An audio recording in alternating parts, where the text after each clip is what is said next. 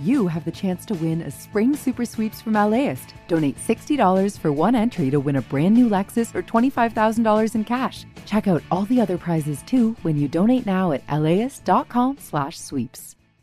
I'm Tracy Thomas, host of One for the Books, a live literary event series from LAist. We are back with guests, author Amanda Montell and actor Bella Lavelle. You can find us on May 15th at the Crawford Family Forum. Tickets at laist.com/events. So this podcast has taken us to a lot of different places this season. Yeah, literally across the country. We were at a donut shop, Voodoo. That's right. We went to get tacos, Chinese food, record shopping. And that's just you and I. I know. If you don't know what Megan and I are talking about, that probably means you didn't listen to the first part of this season. It's a 9-part serialized audio drama that is about love. If you haven't already listened, go listen right now. So, Eric, yes. After all of that, have you learned anything about love? I learned a lot about love, but I think I learned even more about myself. I've also learned that it's not just me. Everybody does wild things for love. Mm-hmm. That's why in this episode, we're going to give you the real, but from the perspective of our listeners.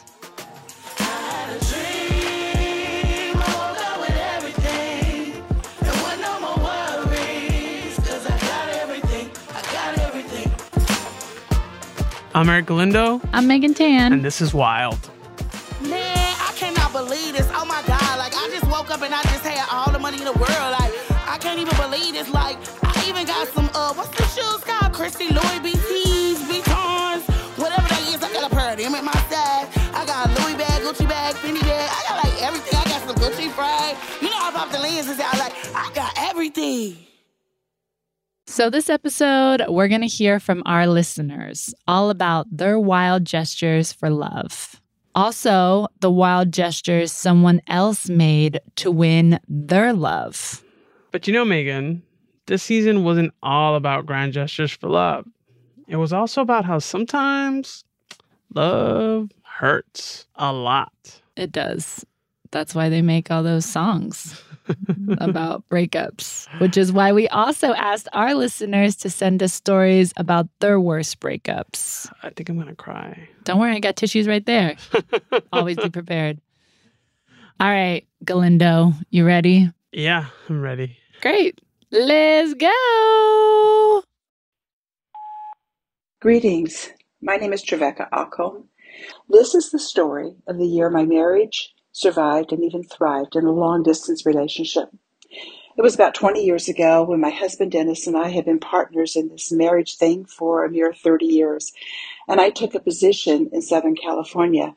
But because my husband was still under teaching contract in the Chicago area, I moved out here while he stayed behind to complete the academic year and sell the house. We had 2 kids in college at the time. While we were apart, with occasional in-person visits, he sent cards. I received 1 card every other day, almost like clockwork. They appeared in my office mail, and I saved them all. I have not done a count, but I'm guessing about 100 cards came to me in the mail that year.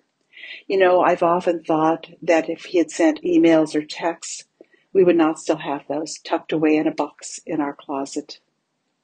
And someday our kids and grandkids will open that box and discover those cards, plus other cards he sent me over the years. He started this card thing when we first met and started dating back at Wheaton College in the 1970s. Only then he created his own cards with original artwork and prose. They appeared regularly in my college mailbox. He has always loved figuring out and planning surprise celebrations, such as days like our 4,000th day anniversary, and more recently, our 17,000th day anniversary, which happened to be the week before COVID lockdown, which was kind of ironic. So that's my story of how our marriage survived a long-distance separation, but I suspect it survived primarily because both of us have been intentionally committed to this partnership for 50 years now and counting.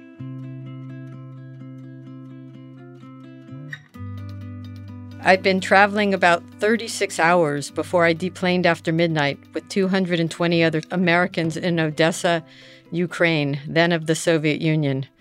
He was the first to approach me, a Russian from a small village in Siberia. He handed me a flower and said, "Unfortunately, I don't speak English." I said, "No, your English is very good." He repeated the one phrase he'd memorized to participate in the 1988 Soviet-American Peace Walk. 2.5 years later, we were married. We navigated the Cold War. Our marriage didn't survive, but we remain friends and share a child and now a grandchild. So I got divorced during COVID. I was completely over LA and decided to leave for good. I had a little money from my grandma and bought a tiny cabin up in the mountains above Santa Barbara for me and my dog. To be honest, I kind of bought it to impress this one guy at work who I'd had a crush on forever. Maybe everyone else knew about it except for him.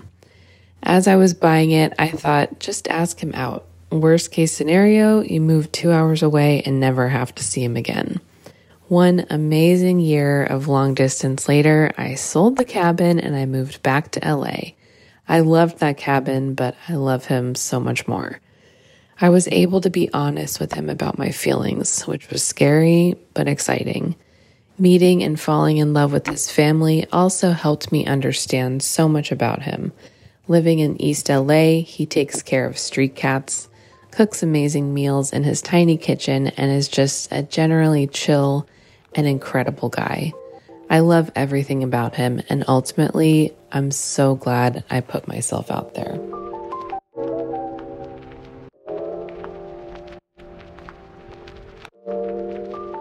I'm Jeff Garrett. I'm 68 years old and got married 3 years ago for the first time to my wife. And I decided the day I was going to propose to her was going to be at a very romantic dinner. But instead, when she told me she wanted to go to the beach that morning, I set up another plan. So what I did is I took her ring and I bought a clam and boiled it, which made it pop open, which clams do. And then I cleaned it out, of course, and I put the ring inside of it. But what happened is you can't close it because once a clam is boiled and it opens up, it springs open. So what I did is I used a lightweight type of glue that would be enough to just hold it in place. And then I put it in my pocket and we went walking on the beach. And so what I did is I said to her to set it up a little bit. Hey, let's collect some shells for her youngest boy. So I was reaching down and picking up shells and putting them in my pocket. And then I slipped the clam out of my pocket, put it in my hand and said, hey, there's a shell there. And I reached down and kind of pushed it into the sand as I looked like I was taking it out of the sand. And so then I said, oh, wow, look at this. This is a closed clam. So I started to put it close to her because I wanted to open it up so she'd see the ring. But she's allergic to shellfish. So she kept backing up as I put this clam close to her. But finally I popped it open, got on my knees and proposed. But she was so baffled by it all. It was wonderful. And she said yes. And here we are 3 years later.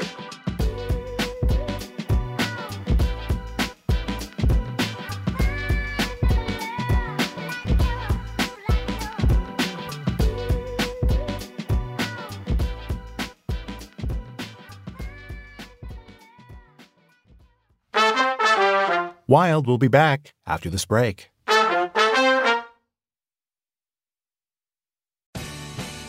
The LAist Spring Super Sweeps is happening now. You can win amazing prizes while supporting your source for local fact-based journalism. One lucky grand prize winner will get to choose a brand new Lexus or $25,000 in cash. Other prizes include an electric bike from Juice Bikes and $1,000 gas gift cards. Your donation of $60 gets you one entry to win, and the more you give, the more entries you get. Donate now at LAist.com/sweeps. LAist has a new live event series with the James Beard Foundation. We Are Where We Eat will go behind the scenes of some of your favorite LA restaurants to find out how and why they do what they do. I'm Austin Cross. Join me for the first event where we'll explore how restaurants help make a neighborhood, and we'll all have something delicious to eat afterwards. It's May 22nd at the Crawford. Get your tickets now at laist.com/events.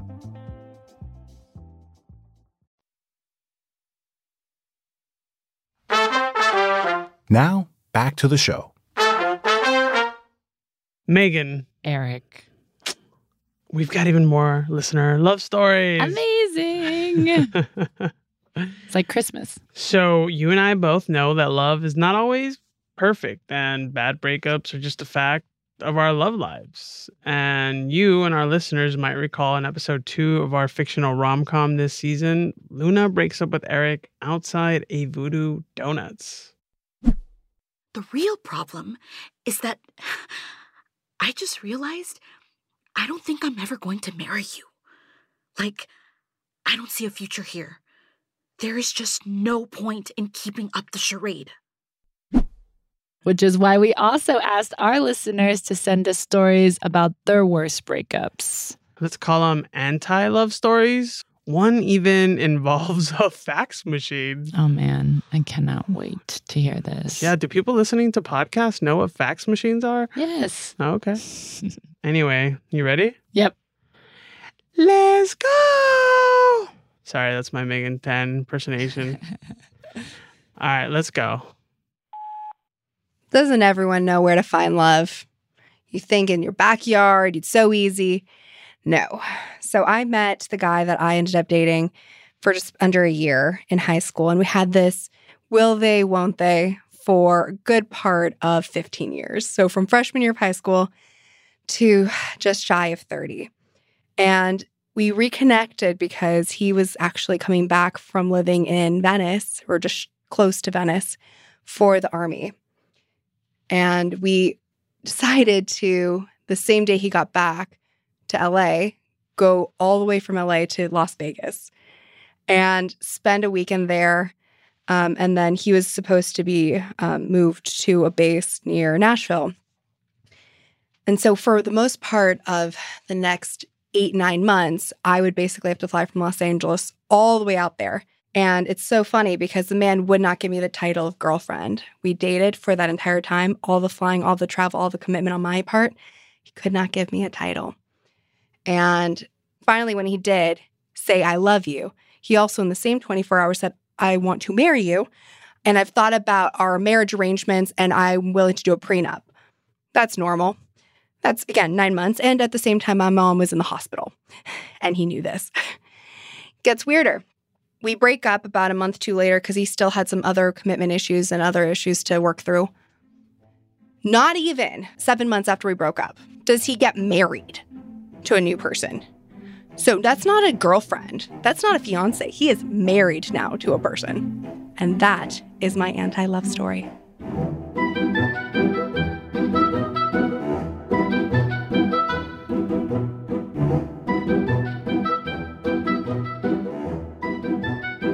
So, I thought I was in love. I was introduced to this gentleman who was in my industry. I work in restaurants.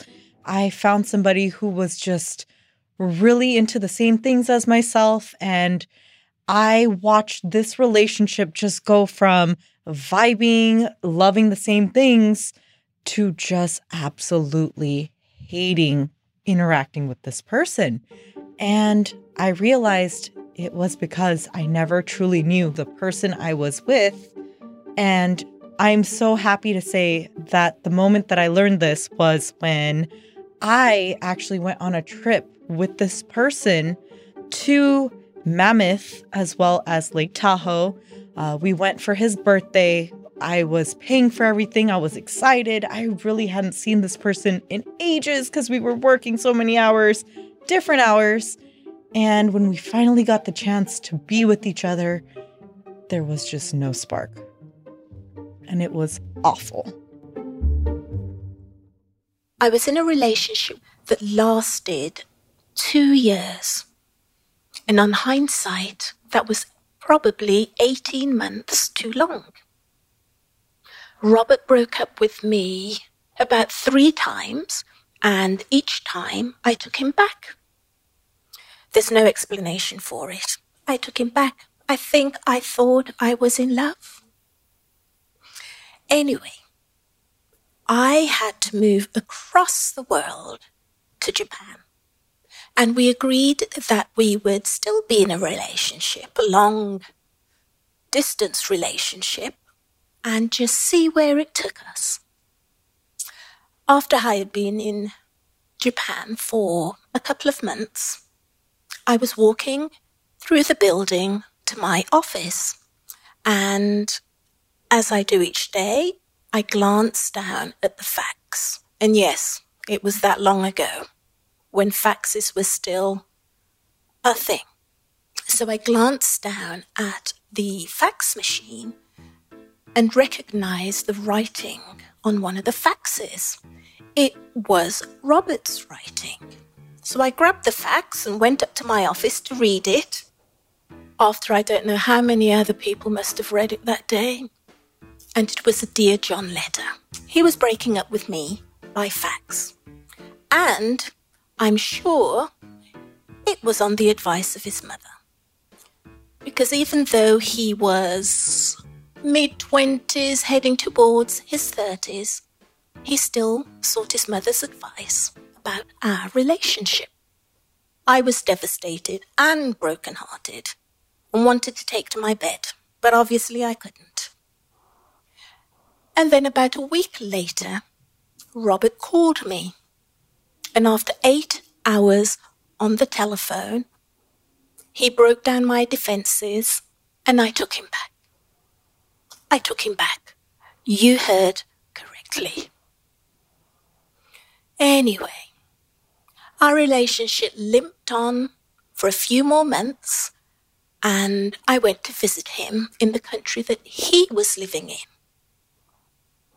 After I came back from then, I had one of Oprah's aha moments and realized the relationship was over, full stop. So I decided to call him up, not send a fax. I wouldn't be that cruel after all. Who does that? I called him up and told him that the relationship was over. He didn't quite believe me and asked me if I was certain that was what I wanted. I told him I was absolutely certain, and that I had said all along to him that if there ever came a time where I thought the relationship was not working, I would break up with him and I would never take him back. And so I told him that that time had come. And I never got back together with him.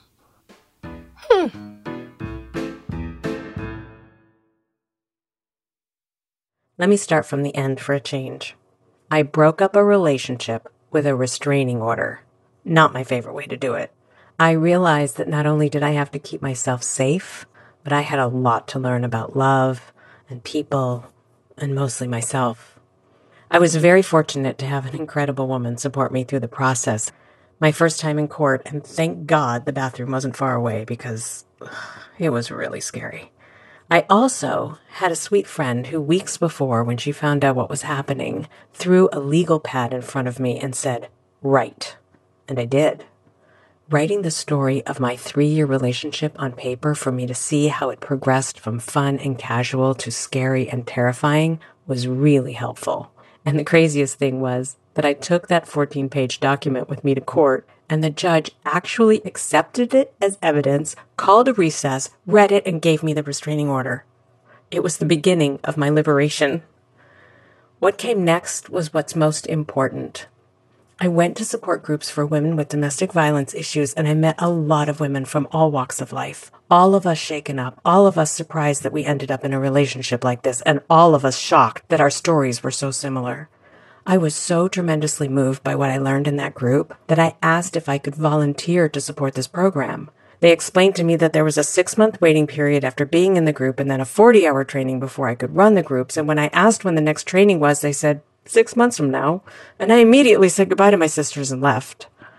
6 months later, I showed up and I stayed for 12 years. Helping women find their voice and their empowerment and their sense of possibility in a life that felt impossible was like the charge to my electric car before I had one. I was so inspired by doing that volunteering that I decided to change my career and become a licensed therapist and, ironically, a conscious uncoupling coach. I remember so clearly the day after one of our fights had become, more violent. We went out to breakfast as if nothing had happened, and I sat in the outdoor restaurant and felt like I was living in a glass cage. Hopeless, sad, and scared. It's so fulfilling to be able to take what felt like torture and turn it into meaning.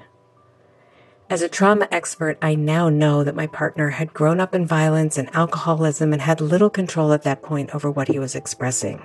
But my direction was clear. Find the support, accept the support, and when the time is right, be the support.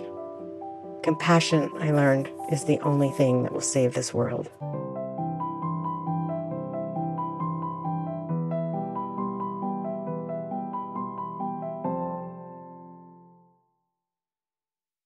Wild will be back after this break. Flash flood warnings across Coachella Valley. The journalists of LAist work for you. I'm Erin Stone, the climate emergency reporter at LAist. Desalination really should be considered as a last resort. I bring you the information and connections you need to understand, cope with, and prepare for the changes caused by the climate emergency. Potential for what's called land spouts, which are basically like mini tornadoes. LAist, independent journalism, fact-based journalism. Start your Saturday with something that will grow your kiddos' brains and get their creative juices flowing. Join us at LAist for a morning of multilingual story times, interactive performances, art making, and lots of kid fun. Bring the whole fam and join us for a super fun Saturday at LAist in Pasadena on June 1st. Tickets at laist.com/events. See you there.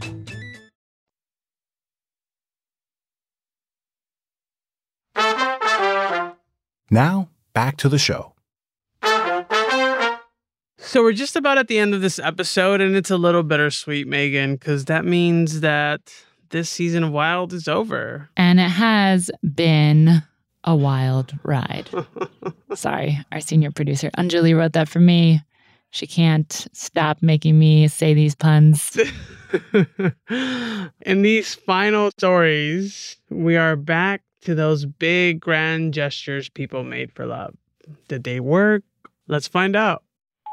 I first met my husband in the summer of 1987. He was making a film on the Yale campus, and I was doing public relations for the university, and I was assigned the task of making certain that the film crew did not ruin the mansion that was being used as the location. So when we got there and we opened up the mansion doors, we realized that it had been vacant for about 30, maybe 40 years and had been left to the university. And it was really dusty and spider webs and cobwebs and just a mess. So I helped him. We went to Home Depot and we purchased lots of cleaning supplies. And over the course of the next week, we just talked and cleaned and talked and cleaned and then went to eat. And we fell just magically in love.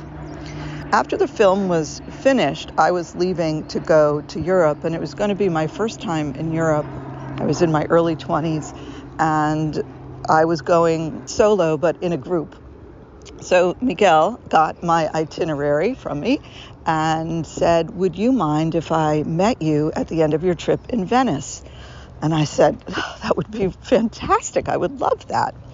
So as I went across Europe, every time I got to a new city and checked into a new hotel, Miguel would have a telegram waiting for me in the language of the country I was in. So obviously in France, it was some beautiful thing in French. I don't remember how he said it, but it was, "I can't wait to see you in Venice." And then by the Then I went to Italy, and it was, counting the days until we meet in Venice. And then I was in Capri, and, the day is almost here till we meet in Venice. So I left my group and took the train by myself and went to Venice. And we had a hotel picked out, and I got there first and waited for him to come. And, of course, by that time, we were just so heated. It was heated to the boiling point. We were so excited. We ended up having the most amazing 4-day weekend of our lives. And we're still together now after 35 years. He's my husband.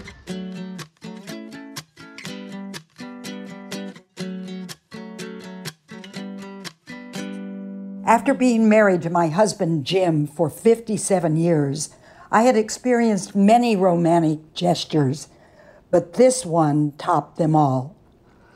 The story began when the 2017 Angels baseball schedule was announced in the spring, and Jim noticed that the Angels had a home game on September 14th, which would be my 80th birthday.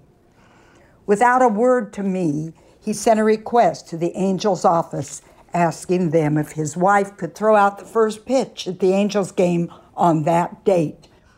At first, his request was rejected, but he did not give up, and finally a letter came from the owner of the Angels, Artie Moreno, congratulating me on being chosen to throw out the first pitch on my 80th birthday. Little did I know that all summer my husband was planning more surprises. He contacted family members from all over the country and made arrangements for them to fly in for the game. He rented a suite right above home plate, ordering food and tickets for everyone. The date arrived, and while I was on the field with Angels personnel, family members from 6 different states, including all 6 grandchildren, ranging in age from 16 to 26, were in the suite, watching me as I hefted the ball into the air and saw it bounce 1 foot in front of the catcher. As we left the field and walked to the area where our seats were located, an arm suddenly guided me toward a door, and when it opened, the entire family was there. Tears and hugs began. If I thought that the game and the suite were the whole surprise, I was mistaken. The next morning, I walked into the kitchen, and my husband introduced me to a catering crew who had prepared breakfast for the whole crowd. A large table was decorated with bouquets of roses and set with our good china and silver. Special food had been prepared, and a stack of cards sat by my place setting. The breakfast lasted 2 hours with lots of stories and laughter. But that wasn't all. The celebration continued for the next 2 days. Jim had ordered special drapes to close off one of the rooms and hired a massage therapist who gave everyone massages. That night, he had made reservations for everyone at my favorite restaurant, followed by theater tickets for a Broadway musical. The following night, he had a musical trio show up at our backyard family barbecue to sing love songs from our era, the 1950s. Our entire 57 years as husband and wife included many acts of deep love, but I have to admit, that weekend of celebration surprises captured the #1 spot. Sadly, 15 months after the celebration, Jim was hospitalized with double pneumonia and died 6 days later. It has now been 5 years since his passing, but the demonstration of love as he planned that weekend will always fill my heart with joy and gratitude.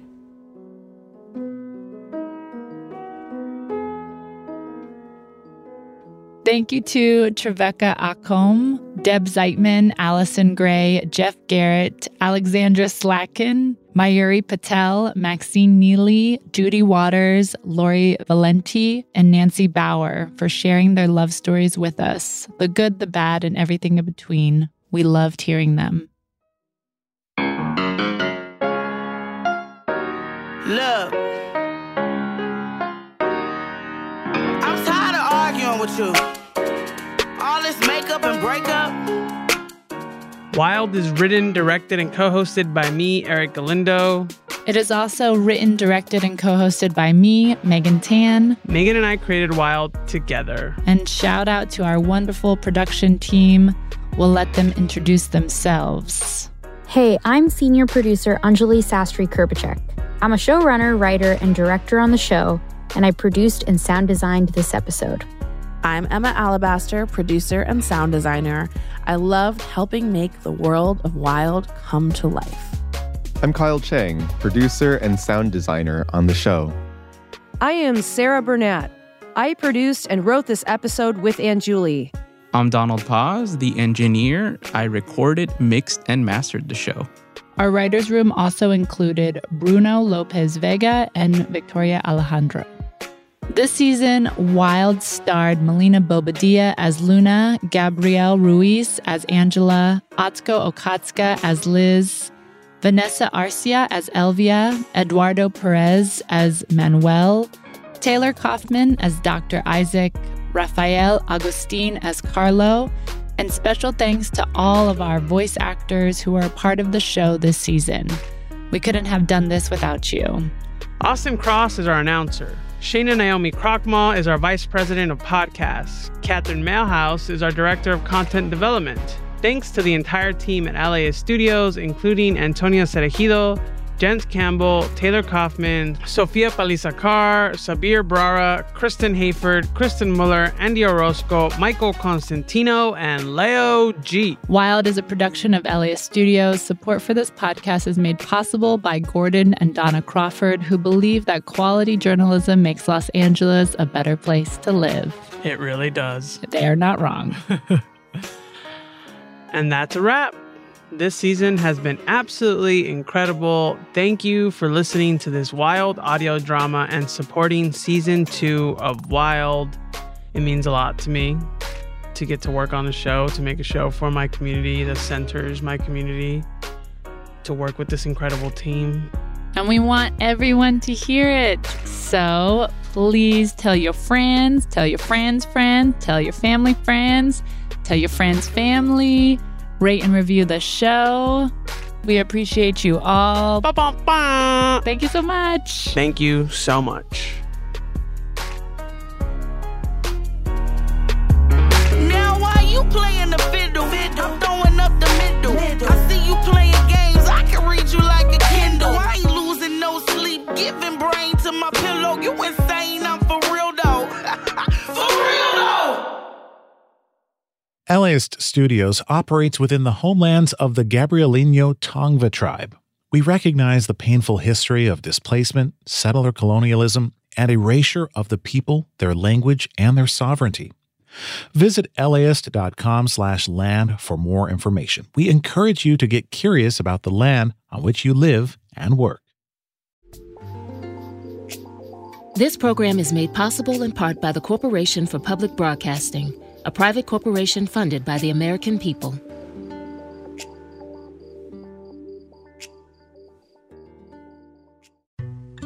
As a farmer's son from a desert region in California, J.B. Hamby thinks a lot about water. I spent a lot of time digging up history, particularly about water, which is the origins of the Imperial Valley. How this 28-year-old became the youngest lead negotiator on the Colorado River ever. And how he could shape the most consequential negotiations to date.